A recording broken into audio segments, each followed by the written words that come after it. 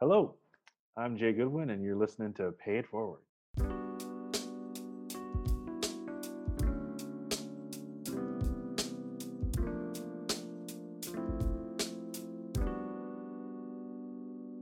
Today on Pay It Forward, we have Jonathan Franklin.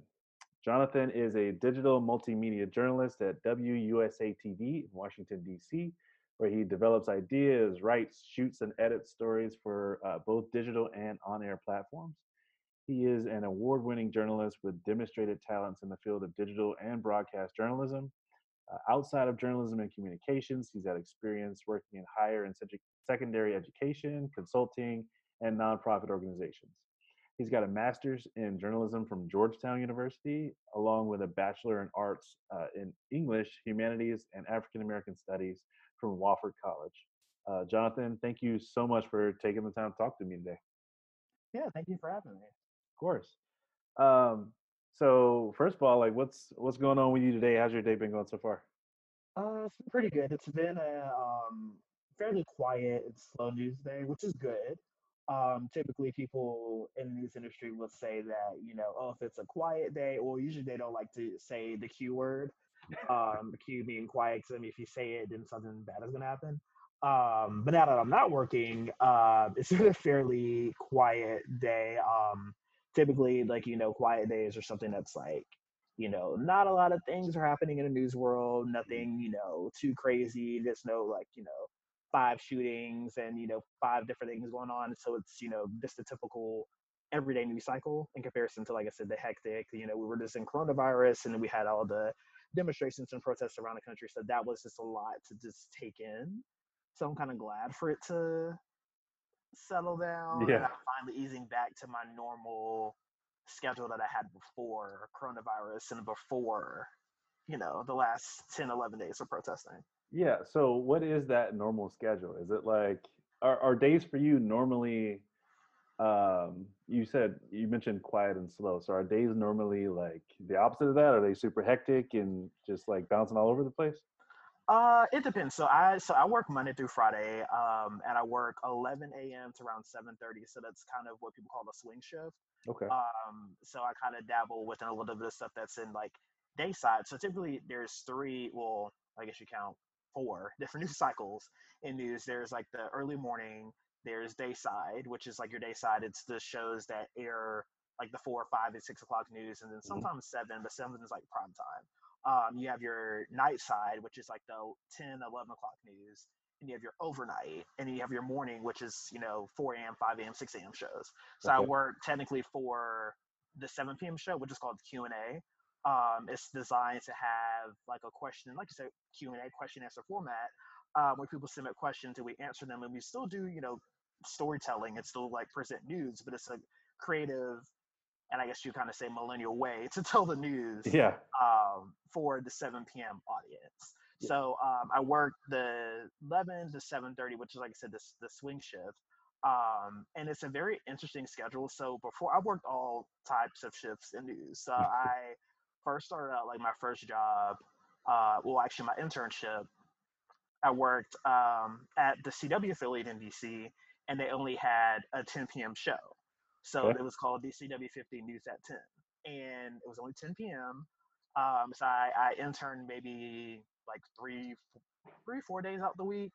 And typically the hours would be like 1 p.m. to 10:30. And I was like, oh, this is lit. I get to sleep in. Like, this is great. I get to class. Bet. All right. And then my first actual, like, legit, I guess you call it big boy jobs in news, I worked the night side. So I typically worked the Monday, Tuesday, Wednesday from 2 to 10 p.m. And I had Thursdays and Fridays off. So I was like, okay, that's not bad. Thursday, Friday, I still have like some part of the weekend. And then Saturdays and Sundays, I work 3 to 11:30. So I was like, well, I mean, I Interesting. still can do something. But so that was my first actual schedule. And I worked day side. I worked like a 9 to 5:30 Tuesday through Friday. And I had work Saturday morning, say before, had Sunday, Monday off. I've worked 5 a.m. to 1. I've worked 3 to 11:30. So I've worked all different, like any type of shift, Yeah. except overnight. So any type of shift that has happened, I've done it. And I've only done overnights maybe a couple times when we had like severe weather coverage, but then I like literally worked every shift in the news business. And that's, Yeah. I guess people can't say they've done that, but I can say that's like I guess a fun fact, but it's simply not fun because it messes up your body cycle. Yeah, Well, the news absolutely. never stops. So, No, I mean, true. So, would you say that you have a favorite shift to work? And as a follow up, like, are there how much control do you get over that? Do you get to choose your shifts? Is it sort of on a rolling basis where everybody kind of shifts around and takes different shifts, or how's that work? so typically so first my favorite shift I would have to say, I guess it's a shift I'm working now because I get to, obviously before everything was closed down, Hmm. I got to, sleep in a little bit. I got to miss traffic. So I was rolling to work at 11 o'clock. People are like, why do you work at 11? I'm just like, I mean, the news Because never I stops. do. Yeah, I yeah. do. And then I got off at 7:30, so it was still, I still miss majority of the, going home traffic or, the drive time traffic. Right. And it was still early enough so I can go out and I can go to happy hour, I can go to dinner, I can catch up with friends, do whatever. In comparison to where I worked 3 to 11:30 at my last job, like I got to sleep in, I got to run errands, but by the time I got off, it's like, what's there? There's nothing good that's open at 11:30. Yeah. Monday through Thursday. I mean, Friday nights people will already be like, "Oh, it's lit. We're pregame." And like, "All right, cool. Let me just slide in. All right, boom, catch up with y'all." But it's like, nothing good is open after 11:30. Like Yeah. your parents say, like nothing good happens. Nothing gets open but McDonald's and, and Cookout if you're Yeah, from the pretty South, and much. that's it. And I don't know if I'm just an old spirit, but like pre-gaming at 11:30 sounds awful. I feel like Right. it's so late. But I feel like here, people like here in DC, things close at like 2, 3 o'clock in the morning. Yeah. So it's like, you're just now rolling out someplace at like 10 or 11. Yeah, fair enough. So that would work back when I actually would party. But now it's kind of like, but like my favorite shift would be that shift. Um, and then your follow up question, I don't know. So it depends. So when my first job, it was kind of like, oh, seniority. You would have to, you kind of have to work your way up. Right. So that's why I've worked. I had to basically bust my ass to get off one weekend day on my second shift, and then I had to bust my ass some more, and then got off weekends completely. But I worked night side. I was like, I'd rather get off weekends and just work nights versus having to work both weekend days and work nights. Is my first shift. Yeah. So I was like, you know what, like you have to be more intentional with your prayers. So I wasn't intentional with that. I was like, Lord, I really want weekends off. He's like, I give you weekends off, but you didn't say you wanted dayside, so I give you that. So I was like, you know what, I'll take it. My second job, it was more so the role that I applied for, or like the role that I have was designed for that show. So it's like, I have to work those hours because it will give me enough time to set up and do everything and meet slot before the show airs. Right. That way, and then I stay for the duration. Obviously, the show's from like 7 to 7:30, so I'm able to still, still be in a part of like the news cycle. And if I have to do stuff for like the early shows, like the 4 or no, the 5 or 6, then I have to do that. But other than that, it's still I have to like that. My schedule allows me to, like I said, get the best of both worlds. So still interact with some people in the morning, interact with people at night side, and then interact with people like day side. So I get to see different parts and different people from different shifts, which is good. Yeah. Yeah. So you still get to interact with pretty much everyone, just in at different times, at different, places. Right. And which is interesting because I feel like, you know, people coming into work uh later might have different, like, attitudes. Like, they're getting into work while people are getting off. It's kind of that like, you can just kind of see the different attitudes of people when Yes. they come in when people are leaving. So that could be pretty cool.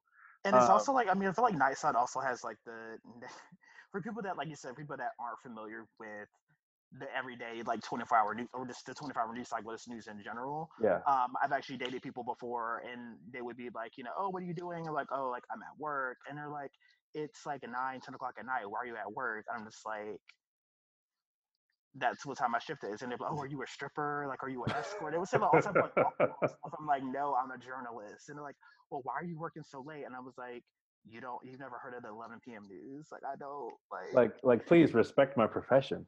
right. I'm just like, I have a bachelor's and a master's degree. What makes you think I would be? I mean, not any disrespect to those who are in the industry and who have multiple advanced degrees. However, just like if you would think somebody that in this area, you would think somebody who is working late typically is either like working on the hill, that's working, as a lawyer, or some type of like, job other Hmm. than, oh, like, are you a stripper? I'm like, are you ignorant? Like, I Yeah, just don't.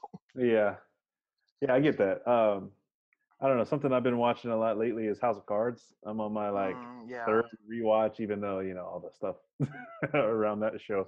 yeah, But it is just really interesting to see um, how different a world it is in DC first, but also like how much of a dream job that must be for a reporter. You know what I mean? Because like yeah, if there's anywhere in the world where there's always something happening, I mean, you got to put DC in the top, five, maybe top three. You know what I mean? So yeah. So people usually think like New York, Los Angeles, DC. You would throw maybe like Chicago in there. Obviously people think about Chicago like for crime, but obviously like crime never stops. So you would like throw Chicago in there, and then maybe I would say like Dallas or Houston would be up there, and then maybe you would throw in like Atlanta what's because going on with Dallas and Houston? just based off like that's the hurricanes and tornadoes and just the weather Okay. that's down there. Um, so that for like I would put them in the top because obviously like it's a good news market to work in. And I have friends that have worked there or friends that are currently working in Dallas and said, oh, it's so nice. Just come and work. And we have a sister station that's in Houston and actually have another one in Dallas. And I remember talking to mom, was like, oh, like, what do you do about me moving to Texas? And she's like, that's too far. And then now I'm thinking about it, I'm just like, okay, like it is too far. So like I've been strategic when thinking about my future when it comes to like what my next steps would be if I were to leave DC.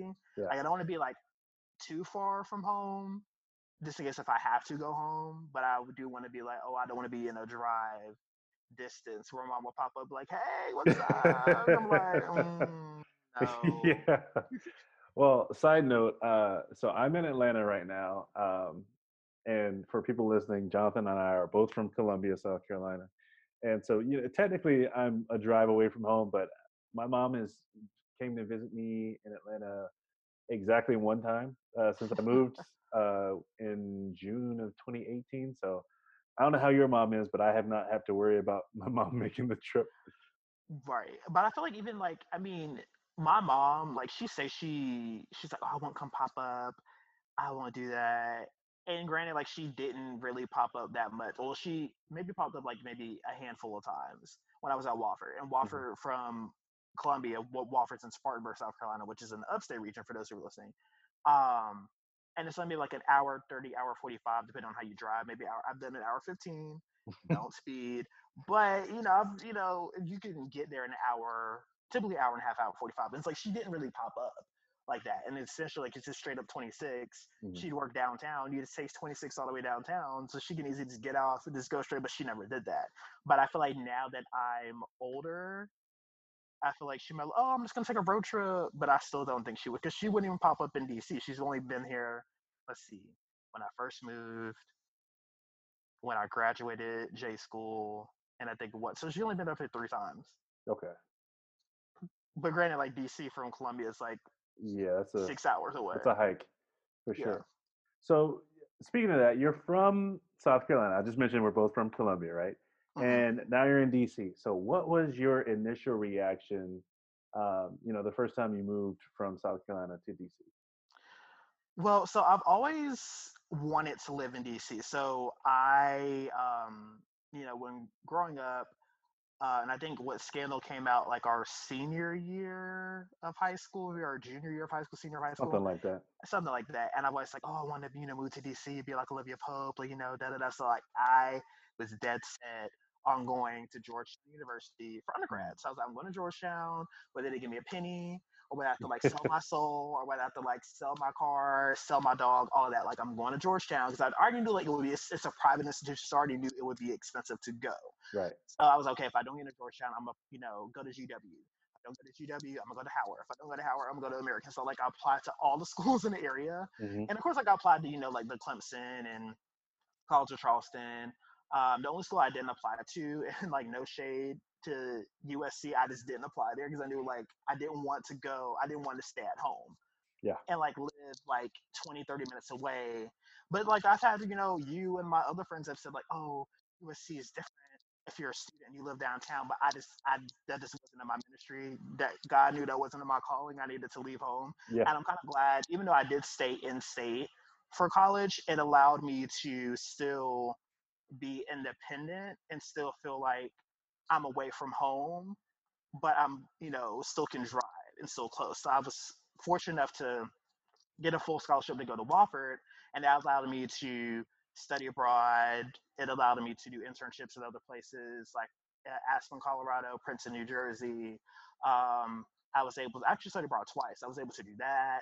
I had internships while I was in school. And I was in a service learning and academic scholarship where I had to do community service at a nonprofit when Hmm. I was in school. So that's why I had like the experience with the nonprofit organization because I actually interned for 4 years at the Urban League of Upstate.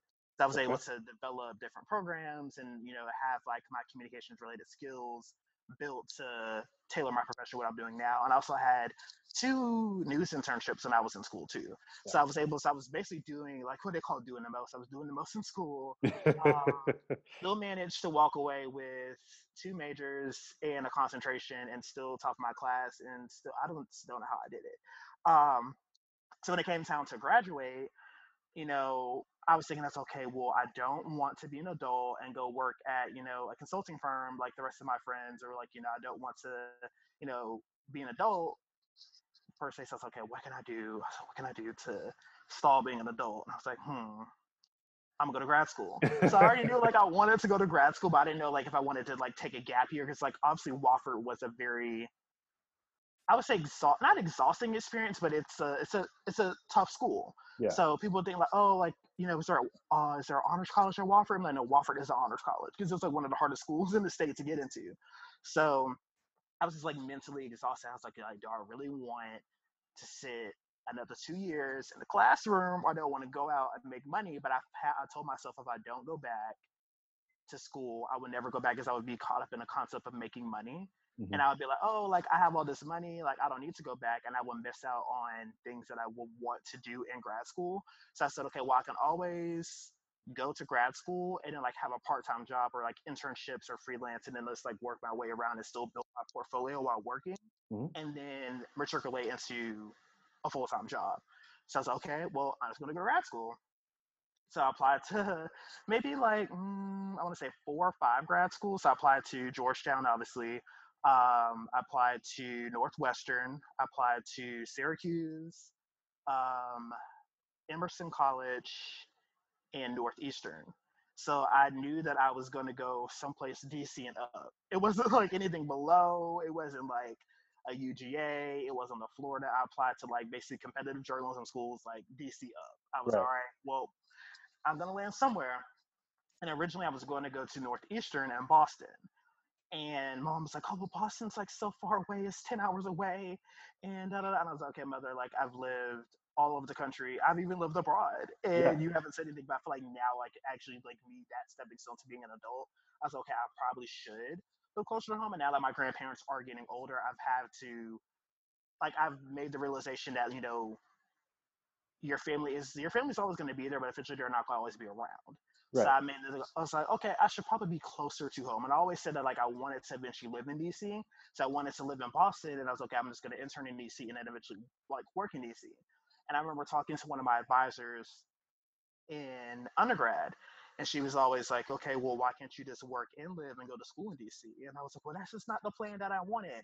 And it seemed now, me being 26 and me listening to 22-year-old me thinking back, I was like, dang, I was really goofy for not doing this.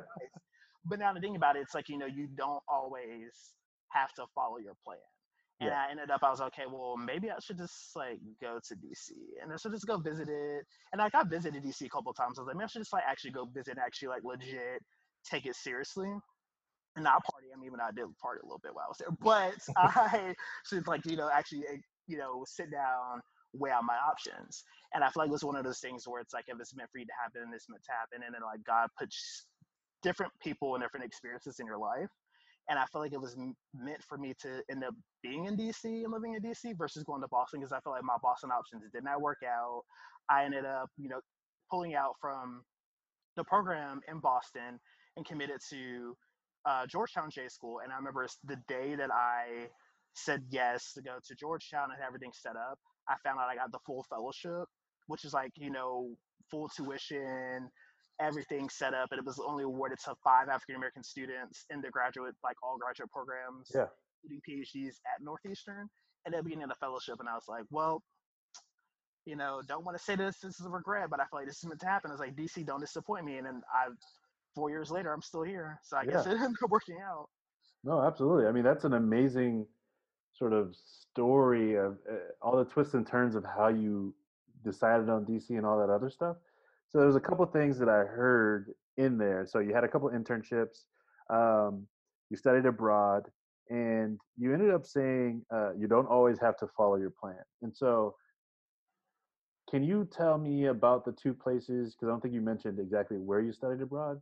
Tell me about those two places and how you think that they shaped your decision ultimately to do journalism school, and to uh, pretty much target DC as your landing spot. Yeah, so I ended up studying. So Wofford had this interesting concept when it came to their school calendar and their education. So we had this thing called interim, Hmm. which was like most places will call it like a Maymester. So you have like a Maymester, obviously in May, and it kind of shapes your calendar. And then most places have a J term. So our interim was essentially a J term. So Wofford was on the 4-1-4 calendar. We had 4 months in the fall, 1 month for a J term, and then 4 months in the spring. So they didn't really like mess up the course calendar. So like our spring semesters essentially started February 1st.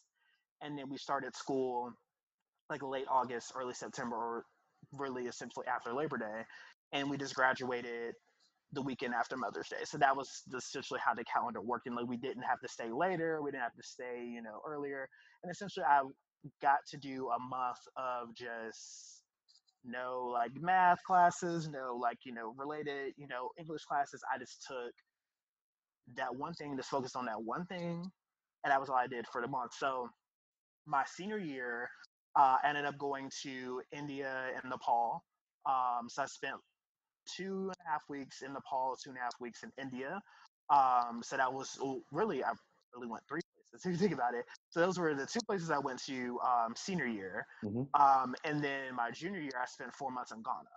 Mm. So I was in the yeah, I was in Ghana for 4 months, which is really crazy to think about. People are like, oh my gosh, like, how did you spend 4 months there? And I was like, I really felt like I was just 2 weeks, but Yeah. it was essentially like a whole semester. So I went my junior spring semester. Um, those experiences I felt like really shaped me as a person because I feel like junior year I was like 20 going turning 21 going abroad. So I was like, okay, this is my first time like being away from the United States and away from home. Well, like I've traveled out of the country, but it was always like with school or with like other groups of people. But me actually like immersing myself in the culture Hmm. and like not and like meeting people while I was there. That was like a change for me because like I'm an introvert. I'm very, I have friends in all places. I can basically pick up the phone or pick up Facebook and like, hey y'all, like I'm in your area, what's up? Like come through, stuff like that. And that experience allowed me to be out of my comfort zone, Yeah. really tested like make sure that one, I'm still an introvert, I'm still an extrovert, and then two, I'm able to adapt and learn my way around new cultures and new experiences. And to this day I still talk to people that are in my program.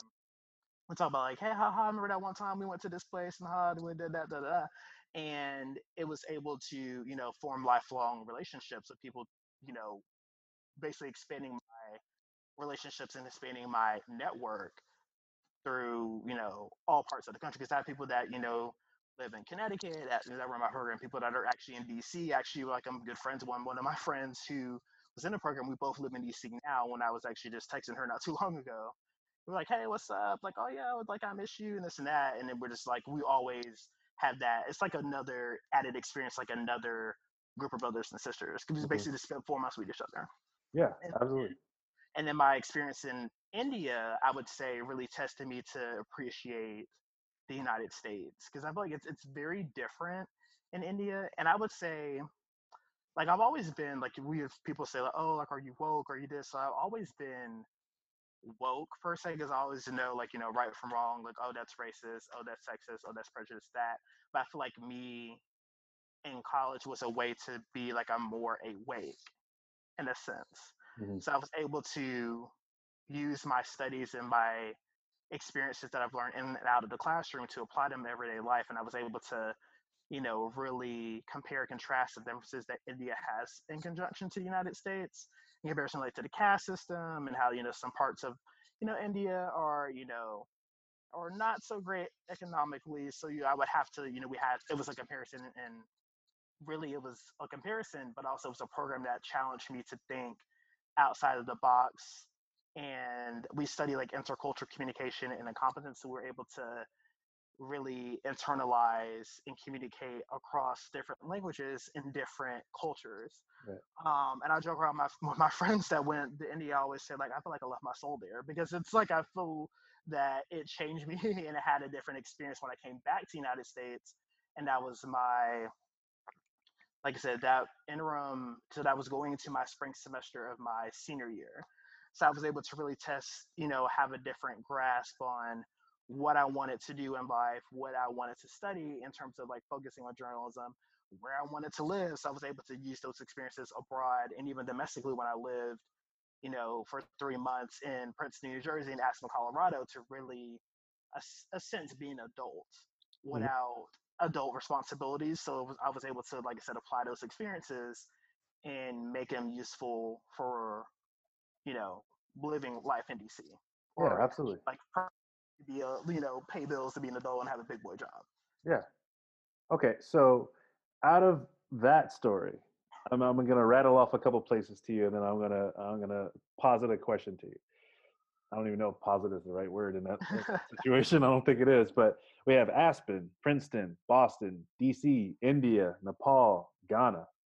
So, what drew you to WUSA TV? Ooh, so okay, so previously I worked for the competitor, which was WJLA, the ABC affiliate in DC. Okay. And I worked there. I started off as a digital content producer, so it's essentially like the stories that you see online. Like you click on the story, it's like, oh, five people shot, two people dead in this one DC neighborhood, like stuff like that.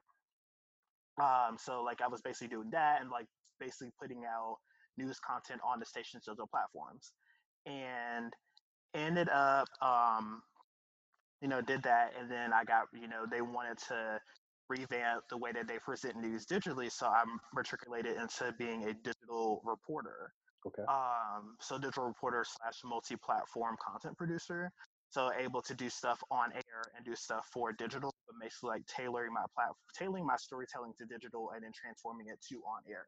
So my thought process was first to how can it be on digital, how can then I correlate it to on air next. So did that. So I was at JLA for, let's see, August 2018 until October 2019. Okay.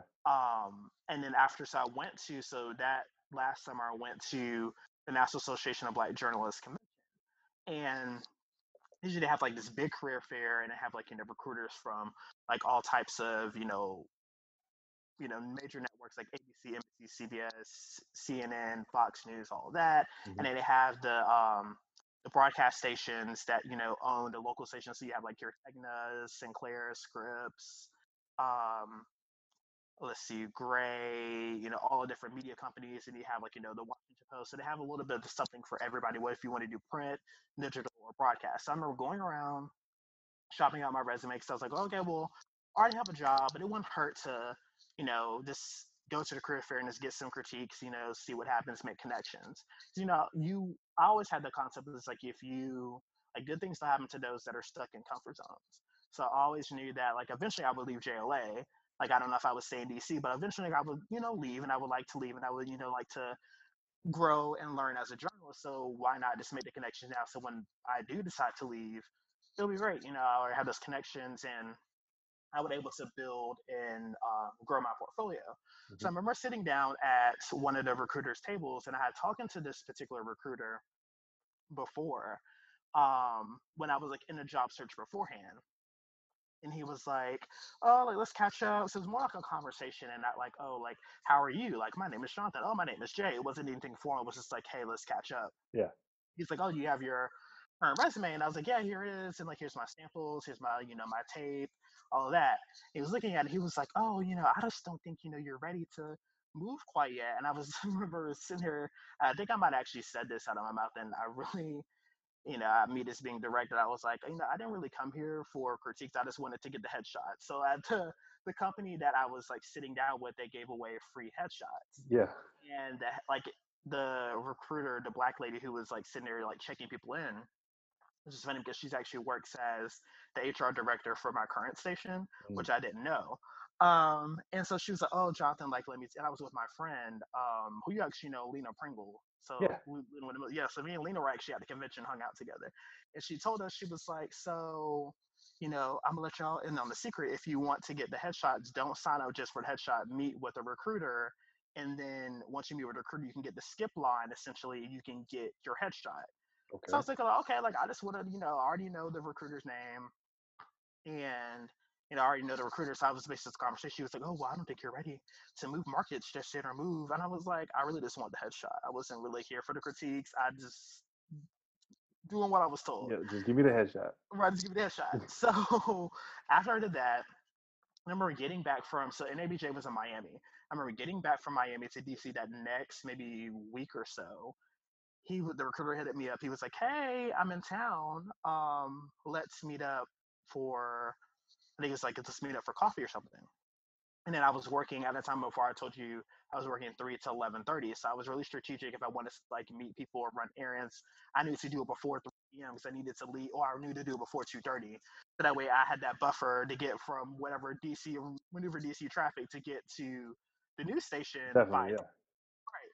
So I remember meeting with him. He said, "Hey, we have a couple openings at the station, and we're actually, doing this new initiative."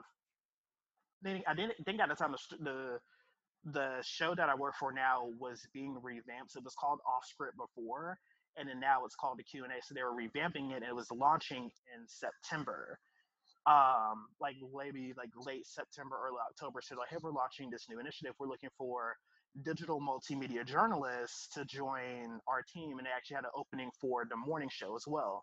So we're revamping a couple things at WSA. Would you be interested in applying? And I was like, I mean, if the money's right, I'll apply. Like I'm not about to, go across the river is what they say, and do the same job or the same or do a basically, I guess, kind of sort of the same job, or do kind of stay in the same digital storytelling realm and making the same money. And I was like, well, I need to at least make a decent coin if I'm gonna Yeah. go to the competitor. And he was like, we'll talk about that whenever we get past the interview. And I was like, okay. So I applied, I sent my information. Literally that next week, and he was in town for maybe like 2 weeks. So that next week, he brought me in for an interview, and everything went well. It was great. And that was like maybe October. No, I want to say that was late August, early September. And I didn't hear anything back in September, and I was thinking like, okay, like either I bombed this interview or I didn't get it. So I was just like, you know what, I already have a job. And I remember one of my mentors saying, is always, she said, it's always easy to find a job when you have a job. And I was like, Hmm. I don't really think that's true because I'm still trying to find a job and I have a job, and I think it's difficult. But then again, DC is a competitive market. So I was like, okay, like whatever you say. And so like September went by, and I was like, all right, I didn't hear anything. And my former boss, she had went on vacation. She went on a 2-week vacation. And it's just, the story is really funny every time I tell it. So she went on a 2-week vacation. She went to Europe, and I think she went to Oktoberfest and a couple other places.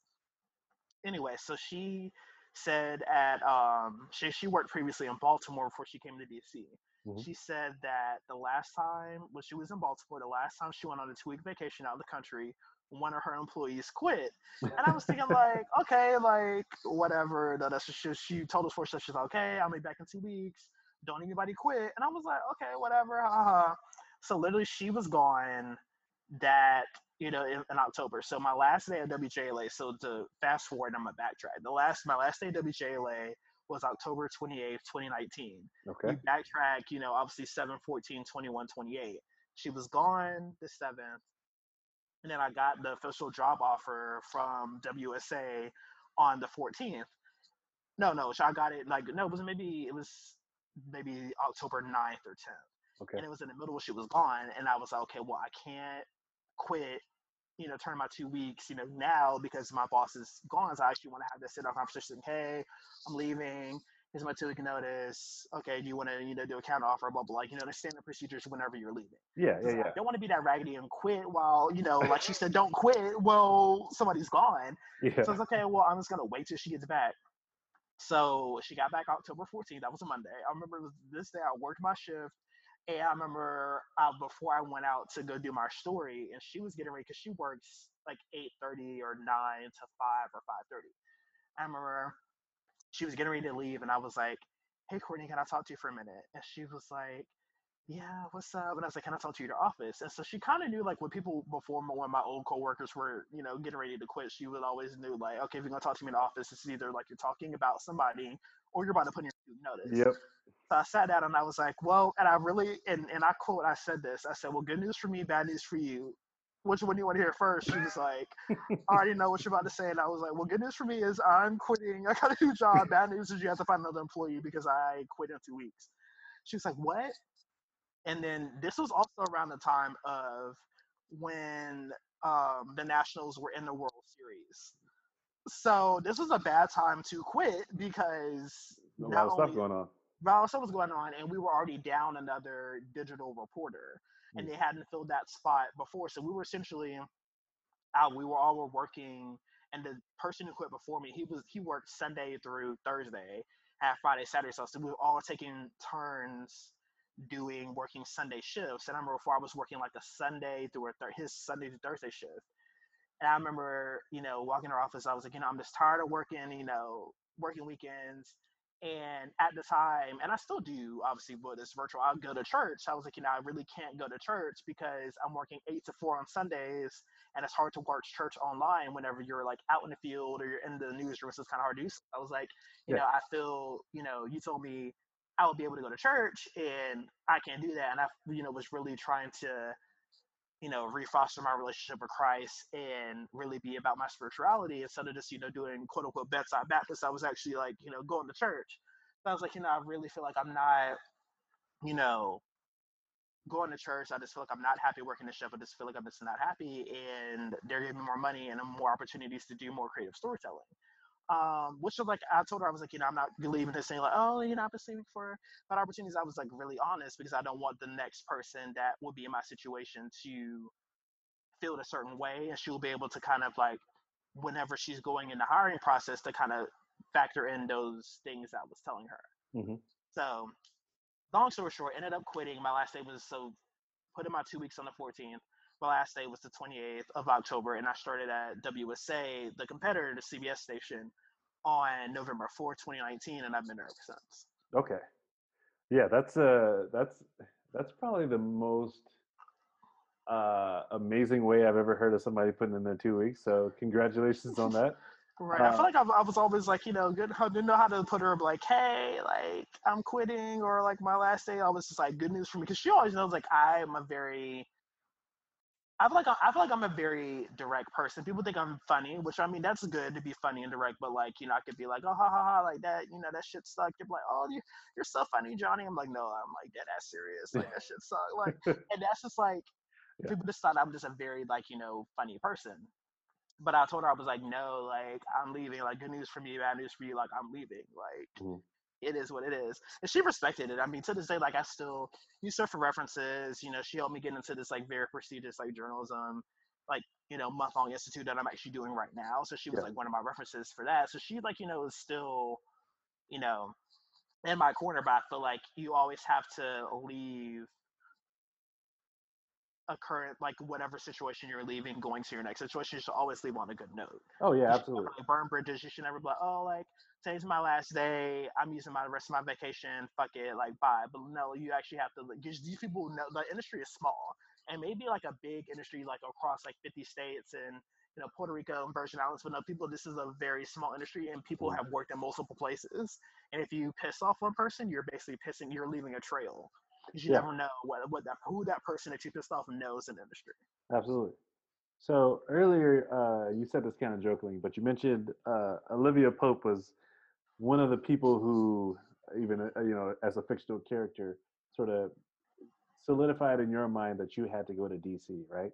Yeah. So, what was it um, about journalism that you identified with so strongly that you sort of, um, you know, chased it in many ways, across countries, across, borders, all that kind of thing. So, what was it about journalism that solidified it as what you wanted to do with your life up to this point? Well, I've always been a very inquisitive person, Mhm. and I've been inquisitive, been creative. From growing up, mom was like, "You always in grown folks' business, so you always ask too many questions." And I was like, "Well, it paid off now because I'm a journalist." So, and you always brag about me saying, "Oh, my baby's a journalist. He's up there in DC." And I was like, "Well, I just find it funny how you would say when I was growing up, I was always in everybody's business asking questions, but now I'm doing this for a living." But anyway, so Yeah. so I've always been a very inquisitive person, and I found myself, I did like creative writing, and I've always been fascinated with the human interest stories when it came to journalism. So I would Mhm. always like wake up in the morning before school growing up, and I would always watch WIS. So I was watching, WIS Sunrise, the morning show, and then it would always like play. Obviously, with 7 a.m. hit, it would always play like the Today Show. So I would always, you know, watch the morning headlines and just be so intrigued. And then, obviously, like my grandparents live in Columbia, so I'd always hang out at my grandma's house, and she would always watch the news. And I was just like, oh, we just gotta watch the news. But I was always, fascinated with, oh, today's top headlines and other stories, and you like having that routine of watching the news. Like I still obviously like working in news. I still watch, the nightly news. I still watch, the new news. Even though I'm at work, I watch the morning show. So I'm always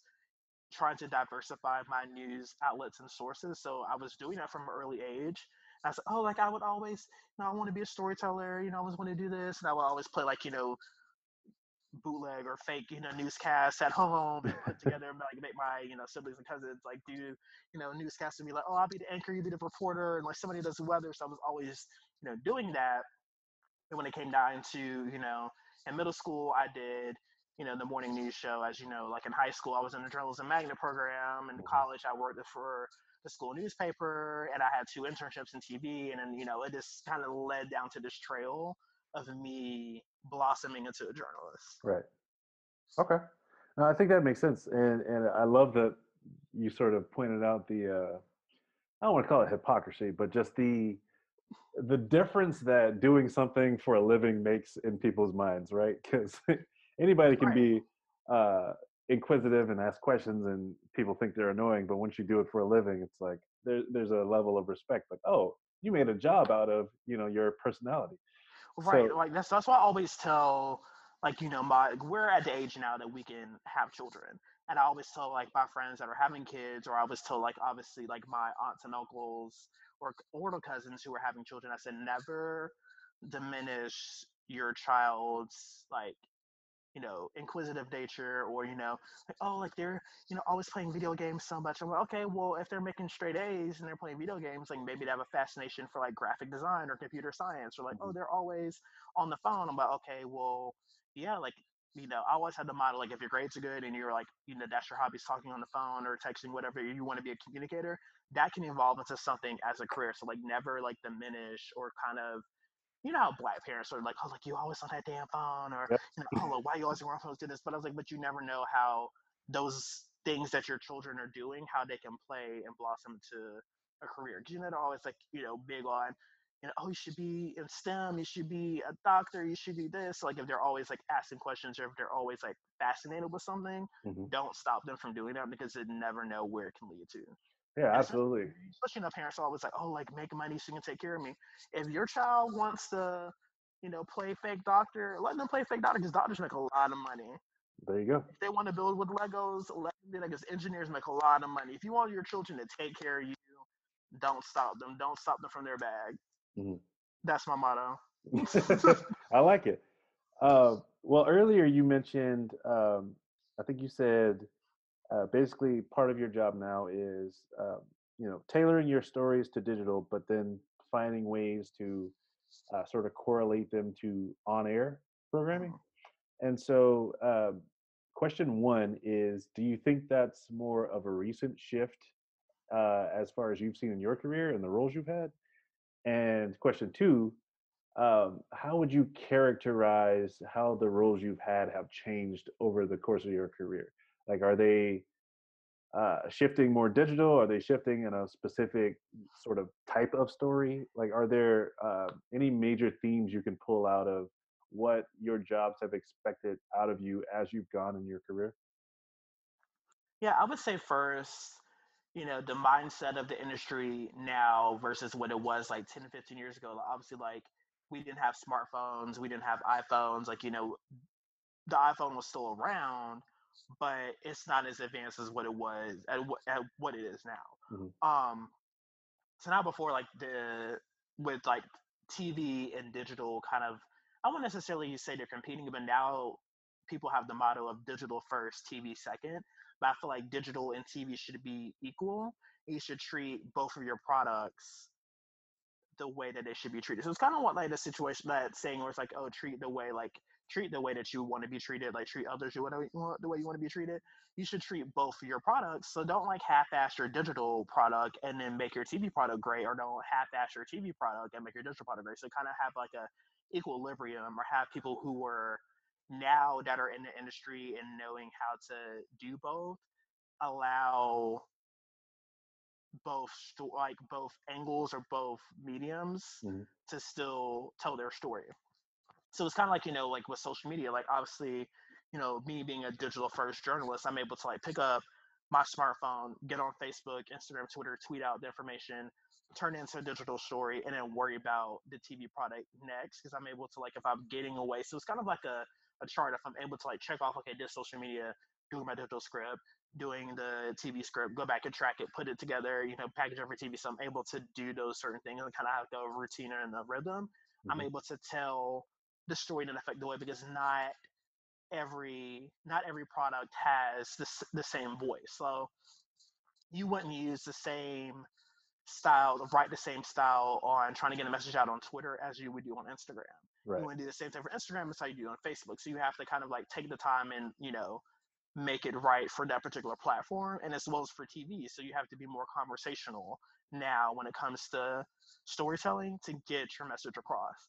And in terms of the roles that I've had, we're still trying to find creative ways to still be digital journalists. And now that, like, we're obviously in the middle of a pandemic, being able to tell those stories but do it remotely, but still get the news out in an accurate manner. So like before, people are like, oh, if you ain't first, you're last. So, you need to get it out first. But it's like, yeah, I mean, getting out first is all right, but you need to have accurate information. Because so you don't want to say, oh, five people shot, two people dead, but it's actually like five people shot and one person's in critical condition, because that can easily, like, you just basically kill two people.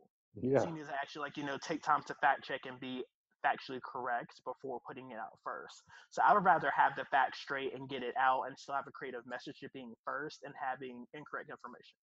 So it's all about, accuracy, but not necessarily speed. Yeah. Versus before, back in the day, it was all about speed and not accuracy, which is taking a shift on how people really trust journalists and how they trust our industry Mm. when it comes to, quote unquote, the media and fake news and all that. So it's really having to allow, like, in our industry, and now as journalists and millennial journalists, we're having to basically gain the trust back of our audience that the previous generations kind of have, I won't say they have messed up, but the way that storytelling has evolved, a lot of people have lost trust. So we're trying to gain trust back by being more vulnerable, being more present on social media, telling stories in creative ways and like getting a message out, but that wouldn't traditionally be told in a certain way. Yeah.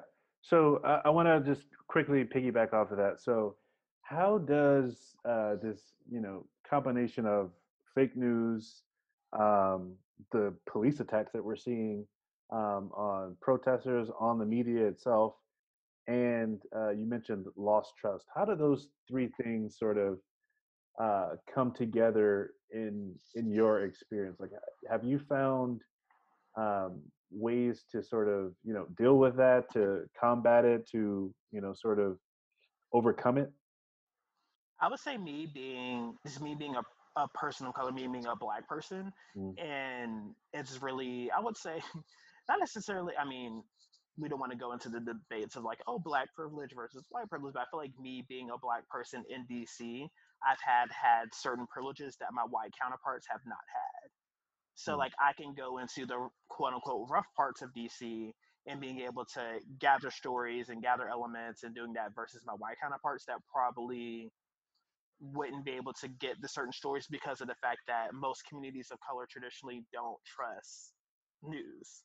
So like they'll watch the news, but they don't trust the media or journalists going into their community because they've had certain like other journalists or like white journalists being able to like tell the story in a different way, or they're basically kind of using them as like like an exhibit or making them like a charity case, and not hmm necessarily like telling them, allowing the like allowing your subjects to be stories and for them to tell the story.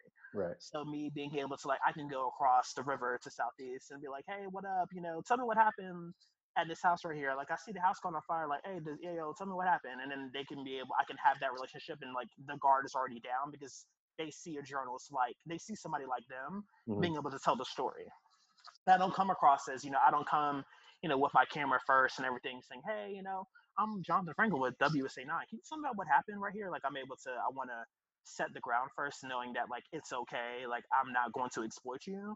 Like, let's have a conversation. And then, like, once I get them to, like, ease up, I'm like, oh, like, do you mind saying this on camera? Like, oh, like, do you mind if I record this? And then hmm that way I'm able to tell the story and have a lot of emotion that traditionally wouldn't be that stories will be told if they just did it. They were like, hey, like I'm such and such with this news outlet. Can I, exploit you and put this camera in your face? So you yeah. want to like, right? You want to be able to like allow your subjects to, you know, be at ease and Mhm. making them feel like they're not a puppet. Yeah. No, absolutely. So if in that situation, your blackness, it sounds like it sort of gives you this level of access that isn't, given to your white counterparts, right? So Yes, you on would the say. Yeah, I would say that. Yep. okay, on the flip side, what are some of the biggest obstacles you've had to overcome because you are, a black man in the newsroom? I would say like when it comes to getting not only like getting certain stories, but just being able to like it's hard being a black journalist navigating a newsroom because there are not a lot of managers of color or black managers that are in leadership, like I said, in leadership roles hmm that look out for black journalists. So it's essentially, I might not get certain privileges in the newsroom, or be able to, I might not have the upper hand because I don't look like the rest of the managerial staff. So Right. it's, I'm not granted, as I say, like, oh, like, can I, cover this story, or hey, can I switch to shift? But it's like, we already have such and such trying to cover it, but it's like, but this is a big story. So I feel like there's certain advantages and disadvantages when it comes to like editorial decisions, or even when it comes to telling stories regarding minorities. hmm And minorities aren't the ones telling the story. It's oftentimes given to white journalists, and then you can kind of see the storytelling. It's different because it's not. You kind of say like they don't relate to the person when telling the story. Yeah. So if there's a lack of sort of, uh, blackness at the managerial level, or black people in the newsroom at that level, have you been able to find like mentors or people who have, I don't want to say taking you under their wing, but sort of that you can look up to, that you can get advice from? Yeah, so definitely like within NABJ, I'm able to like tap into a network of people who are in the same boat as me. Like we're all black journalists and probably don't have a lot of black people in our newsroom.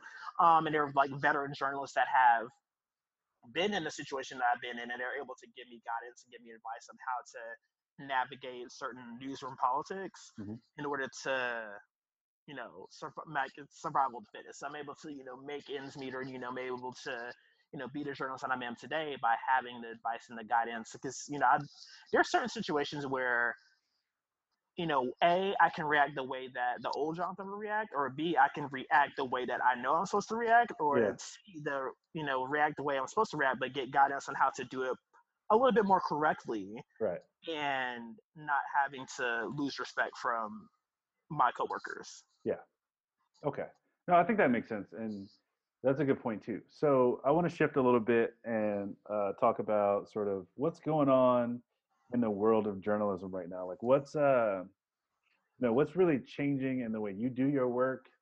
Something you see out there, just in the field in general. Um, so I guess a way I could rephrase this is, what should somebody who's in J school right now and they're set on being a journalist, they know they want to be a journalist, what's going to change in the next 3 to 5 years, um, that's probably going to completely change how they do their work? What do you see that being? And just point blank, it all depends on the presidential cycle. So it depends on who is going to be in office come in November. Mm. When it and our current, presidential administration, you've seen the attack that the president has had on journalists. You've seen the attack that the president's had on Black journalists. You've seen the attack on,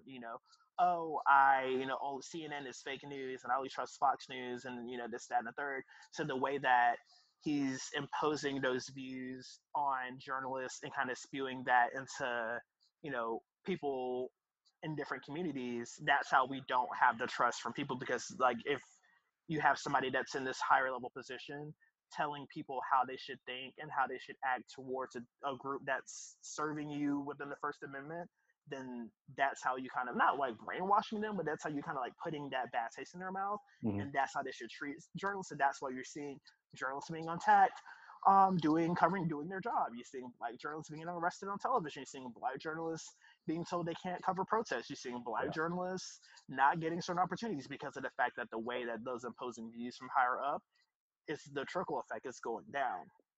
So we're not able to do our jobs the way that we're supposed to do it because of the fact that we have this person that's kind of hindering the way that we're doing our job. So I've had counterparts, or I've had people in, certain circles that are covering the White House, and they don't get their questions asked or answered because of the color of their skin or because of the outlet they work for.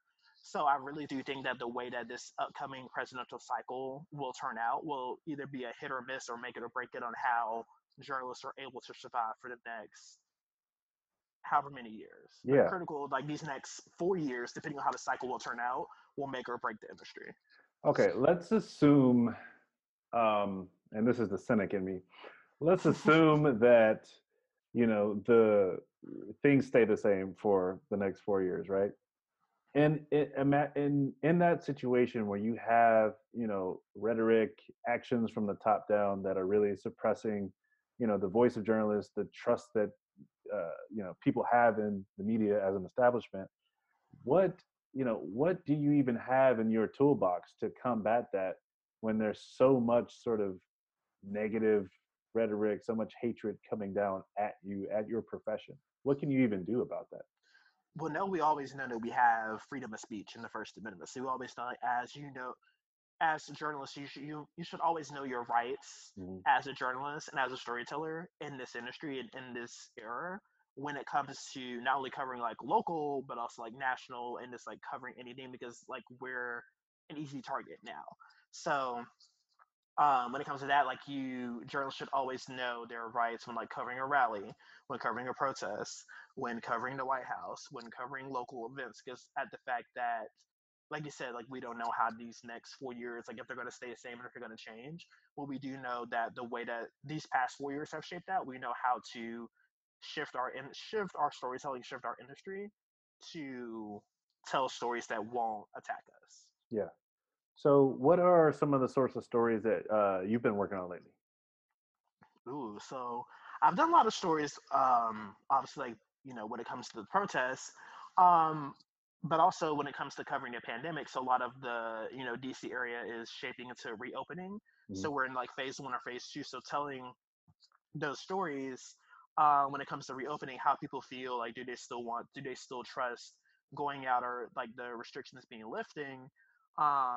Do they still trust going out? Like, would you sit out a restaurant? Would you, go to a movie? Would you, hang out with people in a groups of 10 or more? So like kind of finding those different strangles when we were in the midst of the pandemic, in the midst of coronavirus, Mhm. trying to find stories that weren't about like, oh, the death toll of coronavirus in Maryland is 458 people, and we now have 48,000 cases. Like it's, having to have a different but interesting story. So one story that I did, it was talking about how, and I did this actually with a coworker of mine. We talked about how the hair industry was suffering from coronavirus. So a lot of hair care products, when it comes to like weaves and or even just like things about when it comes to beauty, about like nails and things of that nature, um, come from China, or they're imported from China, but not necessarily Wuhan, but just China or like overseas in general. And how, when it came to like March and April, things weren't shipping out because obviously the pandemic, how the beauty industry, whether it was like barbers or salons or, beauticians, etc., how they were suffering because of the fact that this pandemic was happening. People have that stigma against China now, Mhm. when it comes to racism. Like, oh, like I want to order something from Wuhan because you might get the coronavirus. So, just things of that nature show how that industry was suffering due to this ongoing pandemic. Yeah. So that was an interesting story that I did. Another one, ooh, let's see, another story. I've done a couple like hard news stories. I've done one where this man attempted to blow up the Pentagon not too long Jesus. ago. It was maybe like February. He was like, "Oh, I'm gonna blow up the Pentagon." He like wrote a letter and he, said all his actions. He's like, "Oh, I'm gonna blow it up with this truck," and it was a lot. I've done that. The crazy story I've done, which went viral, and I think it's still trending in certain places because I see it pop up nowadays, Yeah. like on my newsfeed and pop up. I get like spike alerts from we use this platform or this service called Chartbeat, so I see it pop up nowadays. So it's like, this will never die. Um, it was about this person came back from China. And this is actually like when coronavirus was just like taking off. It was like early. It was around Valentine's Day, so it was in the area. It was in the United States, but it was in Washington State. But it wasn't necessarily like in our region, or it wasn't widespread as it was now. Okay. But this person came back from China, and they came to Dulles International Airport, which is in our area, Washington Dulles International Airport. And they came through customs, with, I think it was 2 dozen of dead birds. What? Yes, they came through with 2 dozen dead birds that were like shriveled up, and I can send you the article after this, but it was like really graphic to see these Yeah. birds. But the birds, they said, were the person who checked them into customs had said that they bought the birds to use them as like a pet treat, so like you can feed them to like dogs or cats or rabbits or whatever, but they were like shriveled up dead birds that were used as like a pet snack. And I found the story and I was like, this shit is crazy. So like I wrote it Yeah. up, did everything, da da da, and then like put it out on the internet, and it just took off for the fact that it really, I think at that point, so I was working, so November, December, January, February. So I was working. That was my like 3.5 month stint at the station, Mhm. and that story alone brought me to like 1.2 million page views. Yeah. This is based off that story because it was shared so many times. Because obviously, like we were in the beginning stages of the pandemic, that people thought like, oh, this person brought coronavirus to our area based off these dead birds. So it was literally like it just was the craziest thing. And the story would never die because obviously like people just bring it back up. I'm like, this story would never go away. But that was one of the craziest stories that I've covered. Just based off somebody bringing dead birds to the area and Yeah. trying to feed it to their pet. Yeah. So Yeah. when you that I mean that's crazy. When you are given sort of a story to work on, what are some of the key steps that you take as you're sort of wrapping your head around it, and how long do you normally have to work on a story before you have to sort of turn it in and publish it? Usually like when I find the story, when I picture the story, I already know that like it will do well, like it would, be able to turn is what they say, will be able to like accomplish it Mhm. for the day. So usually I would have like, if I work at 11, we have the editorial meeting at 11:30. I would pitch my story. I would say between like 12. I would have like maybe a couple hours, so maybe like 4 to 5 hours to work on the story. Mhm. Um, gather all my multimedia elements. Whether if I'm doing like something for on air that day, I would have to like meet slot or meet deadline. But if I'm just doing something for digital, I just have to have it finished by the end of the day. So basically, they're like day turns that I'm doing. I have done some projects where I've done maybe had like 2 or 3 days to execute, or have like a couple weeks. Mhm. But mainly, a lot of stuff that I do is or their day turns. So so do you have like a framework or and I know earlier you mentioned that you had a rhythm for sort of taking digital and figuring out how it would work on TV, but do you have sort of a framework or, a checklist that you're sort of mentally checking off as you're working on something so that it meets, whatever your standard is that it has to pass for it to be good? Yeah.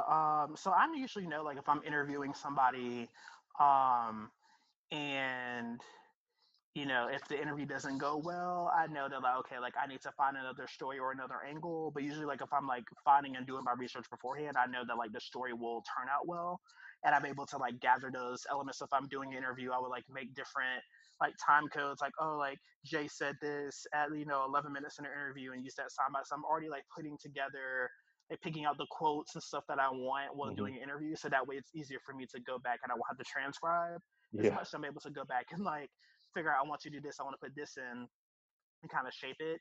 And I already know like I like look at different like if I'm doing like a nationalist story like ish story, I'm able to kind of look at the different ways that people have told the story already. But if I'm doing something that's like fresh off, I kind of already know like how I want to frame it based off the initial interview, doing the research and already like putting it together. So before doing the first interview, I'm already like putting pieces together to the puzzle, and that way the interview just like solidifies and fills in the gaps, and I just have to tighten it up Hmm. once everything's complete. Yeah. So going kind of to the writing side, how would you characterize your writing style? And how did you find out? Was there a moment where you're like, oh, this is what my writing voice is? Was there a moment where you were like, I got it now?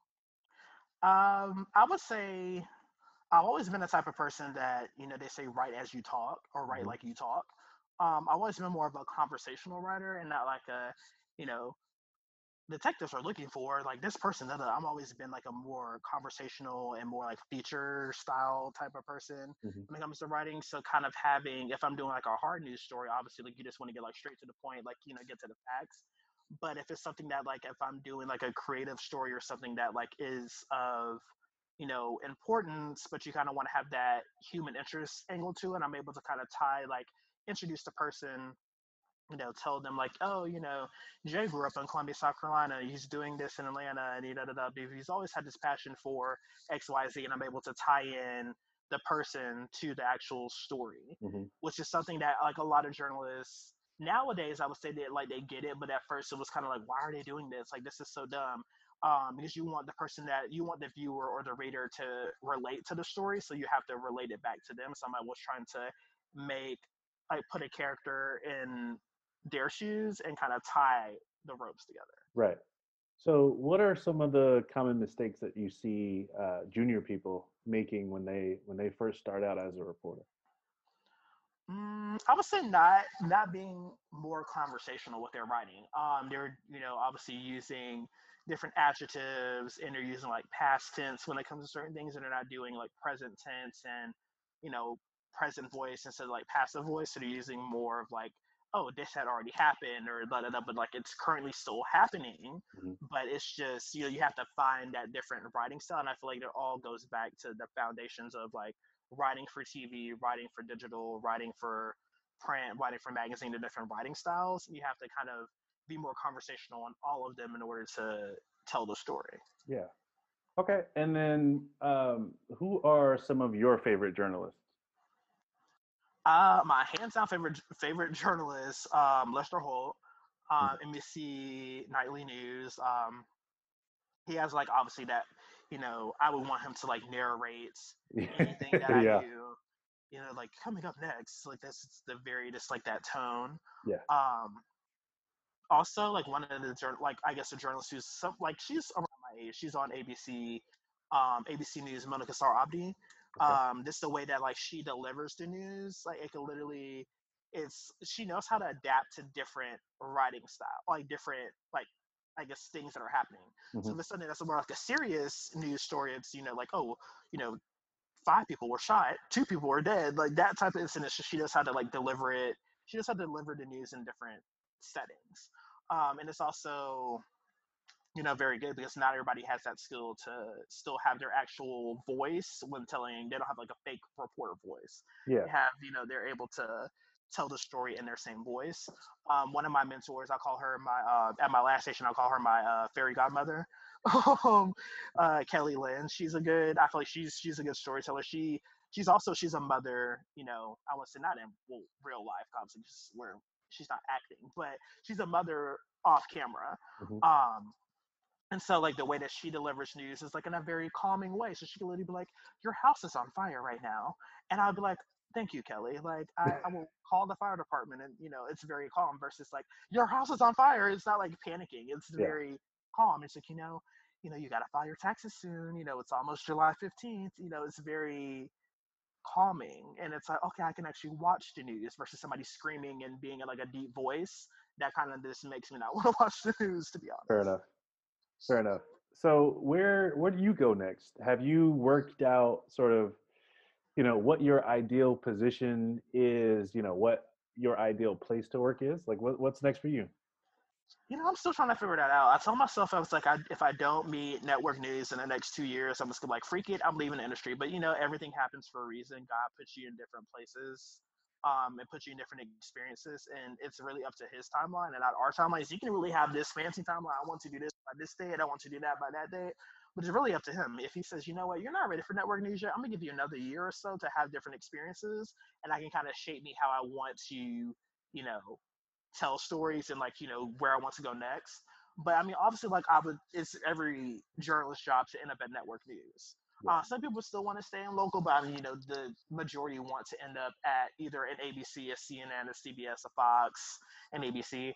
Um, Obviously, my dream companies to work for would be NBC or ABC.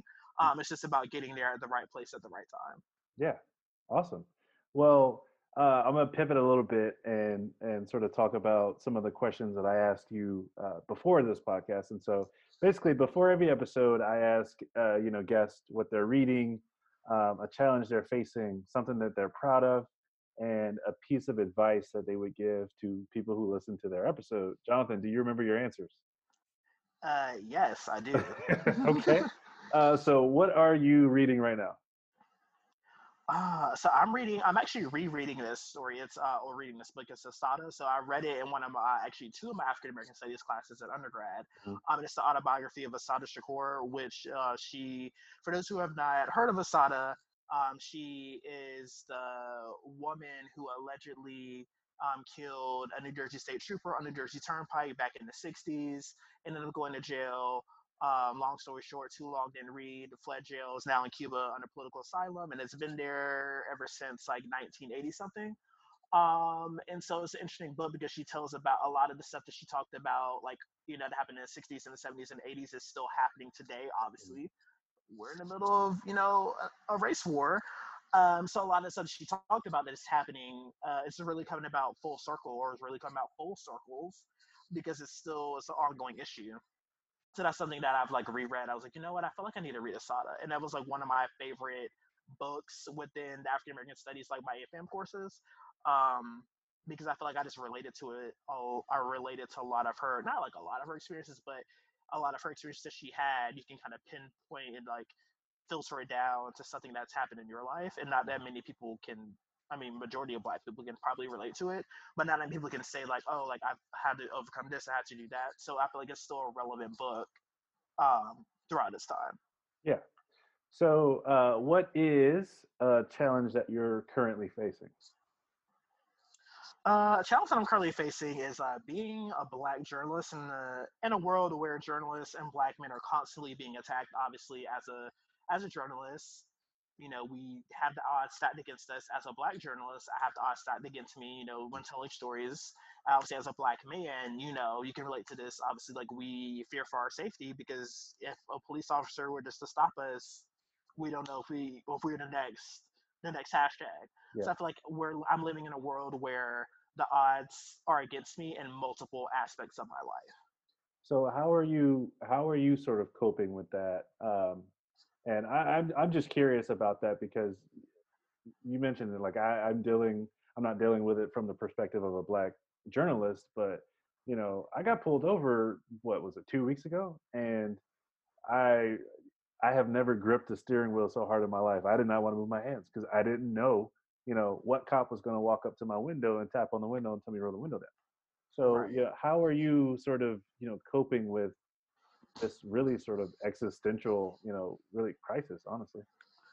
Therapy, honestly. I told people all the time. I was like, you should never be too black to go to therapy. Like therapy is for everybody. It's not for people that have like mental disabilities or mental illnesses. You should always you should always talk out your problems to somebody that doesn't know you, Yeah, so that way they can give you an insight from like the outside looking in. yeah, So like I'm absolutely. always like giving my therapist like bi-weekly. I actually have an appointment with him on Friday. He's probably like, why haven't you scheduled an appointment with me? It's been 4 weeks, but obviously like we're in We're the middle of a pandemic and a race war, so I have time to, you know, Yeah, get my life together. But now it's back together, and we're going back to therapy regularly.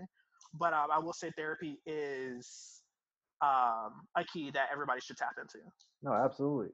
So, sort of on the flip side, now we had a challenge. So, what's something that you're, really proud of right now? Ooh, working in a top market, that's like being a young journalist. Usually, people in industry don't make it to DC until about like maybe they're like third, fourth station, or if they go to network. Hmm. But I'm very fortunate, very blessed to have DC as my first stop in my journalism career. That way, I'm able to, not only put that as like a resume booster, but I'm able to, say that, oh, I've had, you know, these experiences, or I'm able to, be such an astonished storyteller that it will take me further because I'm having this as my first stop in my career. Yeah. Okay. And what is a piece of advice that you would give to black students listening to this episode who are, maybe they've already graduated, maybe they're, rising seniors, but maybe they graduated and they're looking out and not really seeing any prospects. What is one piece of advice that you would give them? Mm, a delay is not a denial. So just because someone says no does not mean that it's not meant for you. I tell people all the time, like for every no, it's just a sign to apply or to work harder. So every no, every one no that you get, apply three more places, or apply three, or work three times as harder. Yeah. Okay. And so where can, people find you online? I know we mentioned the other day you're verified now. So where can people find you? Facebook, Twitter, Instagram. Facebook, obviously, it's Jonathan Franklin. If you could find my like page, JONATHAN, last name Franklin, my personal or my like page, I'm very responsive there. Um, Instagram and Twitter is basically the same handle. That's Johnny Frank, THATSJONNYFRANK. Obviously, it's, look for that blue check mark, Twitter and Instagram. It's me. Yeah. So, Okay. And then one final question, which is, what is a thought or a saying or something that you've learned that you want to leave people with as the last thing they hear from you on this episode? ooh, that's a good one. Hmm. Do, do, do. Hmm. Last thoughts. No, actually, I'm gonna actually look up a quote because I have like a bunch of sayings that are on my phone that Oh, I perfect. post stuff on Instagram, like very inspirational. It can be inspirational, it can be very direct. Yeah. Give me some inspiration. Well, I'll leave you with this. I actually posted this not too long ago, so it could be inspirational, or it could be a read, or it can, just I don't know how you take it. But I feel like now that it applies to what's going on now. Um, this is based off of like white people now being more apologetic and now being open about race. Hmm. Um, so I posted this the other day. People are like, "Oh my gosh, like you read me," and I'm just like, "Well, it's true, but it like I said, it applies every day." An apology without change is just manipulation. Mm, preach. So it's basically like people can be sorry all day long, but if they don't change their actions, then it's basically just going to be this ongoing cycle, and you should know when to break the cycle. So, you should be able to spot, identify, and work with the person so that way you can, work with their changes. But if they just apologize without, you know, fixing their actions, it's just basically manipulation. You're never going to get out of Oh, that's good. I might use that too. Uh, it. well, look, man, thank you so much. That's a wrap for this episode of Pay It Forward. Jonathan, you are going to be the first episode of Pay It Forward. So this is exciting. But thank you for joining me. Um, and Hopefully, I for lived up to the first episode. Hopefully, it uh, wasn't well, too everybody has much. to live up to you now. So whoever's listening to this, please rate, review, like, subscribe, whatever you do to podcasts, wherever you listen to them. You can find more about Jonathan's episode and the podcast in general at Pay It Forward Podcast on social channels, payitforwardpodcast.com. Yeah, so again, Jonathan, thank you so much. And that's it for this episode. Thank you.